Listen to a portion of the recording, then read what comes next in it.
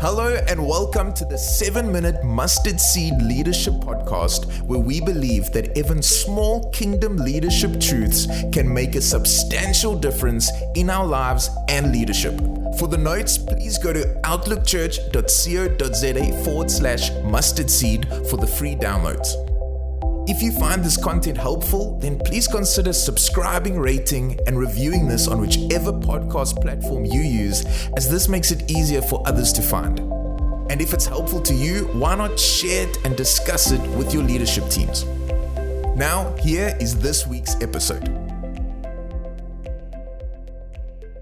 Hello, everybody, and welcome to this week's Mustard Seed Leadership Growth Podcast, where we're finishing a series today on building on biblical values, part number 12. And if you've been following the whole series, you know that our key text comes from 1 Corinthians 3, 10-13, where Paul was encouraging church leaders, and he said to them, "Because of God's grace to me, I've laid the foundation like an expert builder, and now others are building on it." And that's you and me, building the church with Jesus. But, he says, whoever is building on this foundation must be very careful. Now, the whole point of this series has been about how do we carefully build on the biblical foundation of Christ. Verse 11 says, "For no one can lay any foundation other than the one we already have, Jesus Christ. Anyone who builds on that foundation may use a variety of materials, gold, silver, jewels, wood, hay, or straw, but on the judgment day, fire will reveal what kind of work each builder has done." Now, I don't know about you, but that verse puts the fear of God inside of me. Fire will reveal what kind of work each builder has done. In other words, our work as church leaders, pastors, is going to be tested. In fact, he said it like this: the fire will show if a person's work has any value. Now, I'm sure like me, you want your ministry and your leadership here on earth to count into eternity. That's why the way we build, and by that I mean as co-laborers with Christ, we need to build the church on a revelation of Christ. Not our good ideas, not the latest theory or strategy, but a revelation of Christ by the Holy Spirit in obedience to His word with love. That's how we're called to build. So, how do we use these values? Well, once again, number one, we've got to own them by revelation. It's got to get inside of us as we meditate on it. And I want to commend you for listening to these teachings. I pray that it would become a revelation inside of you, so that number two, you'd begin to model it through your example. Remember, leaders, our greatest tool as a leader is the example of your life that you set. And then number three, we multiply them by talking and talking and talking. That means bringing them into our sermons, into our leadership training, discipleship conversations. Let people hear them so that they begin to catch hold of it.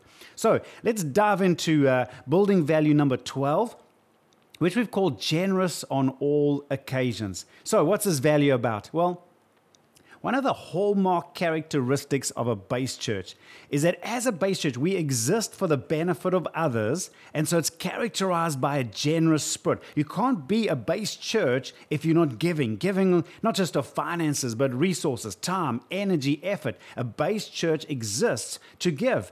And of course, that famous scripture in John 3:16, remember it says, "For this is how God loved the world, He gave His one and only Son, so that everyone who believes in Him will not perish, but have eternal life." In other words, God expressed His love through giving, and in exactly the same way as leaders, we express love through generosity.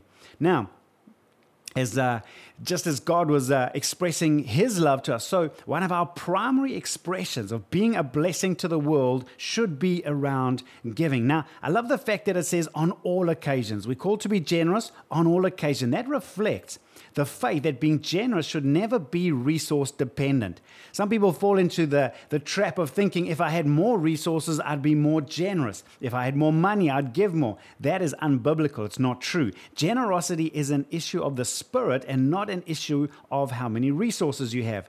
It's an issue of faith and grace and not resources. And that's beautifully reflected in the example of the church in Macedonia. Remember 2 Corinthians chapter 8, verses 1-3, where Paul, writing about the church, he said, "Now I want you to know, dear brothers and sisters, what God in His kindness has done through the churches in Macedonia. They are being tested by many troubles, and they are very poor." Now, that sounds to me like a recipe for not being generous. It says, "But they are also filled with abundant joy which has overflowed in rich generosity. Don't you love that? It shows that generosity has a gospel root and not a resource root.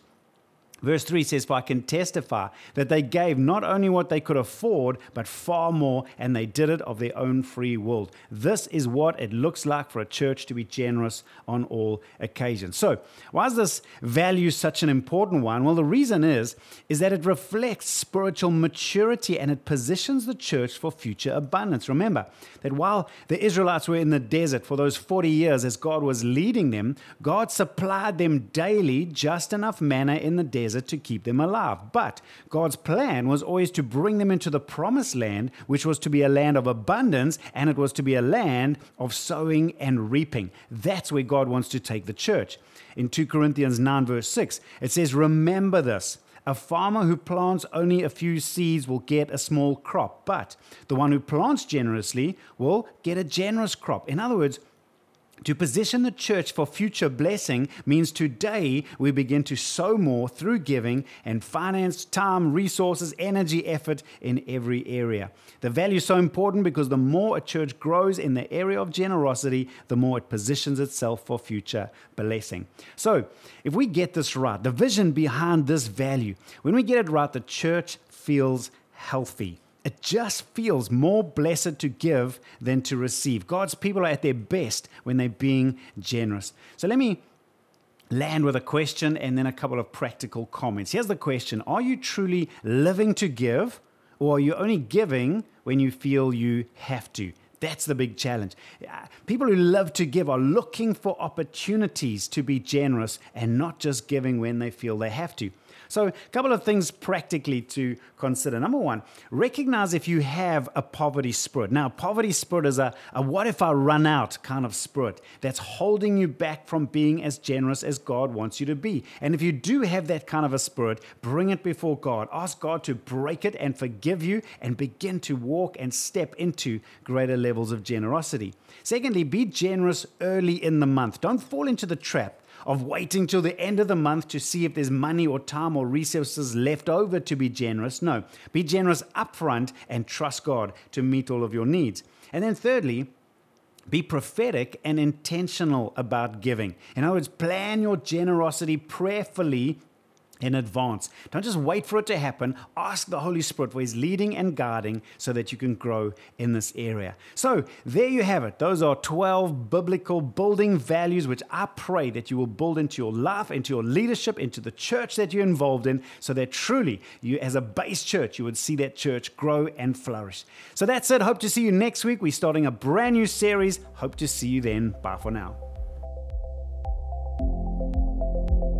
Thank you for listening to this week's episode. Remember, if you like the notes that come along with this episode or any one of our past episodes, you can visit outlookchurch.co.za/mustardseed-leadership, where you can see all our past episodes, all the resources and notes that go along with this. Until next time, keep growing.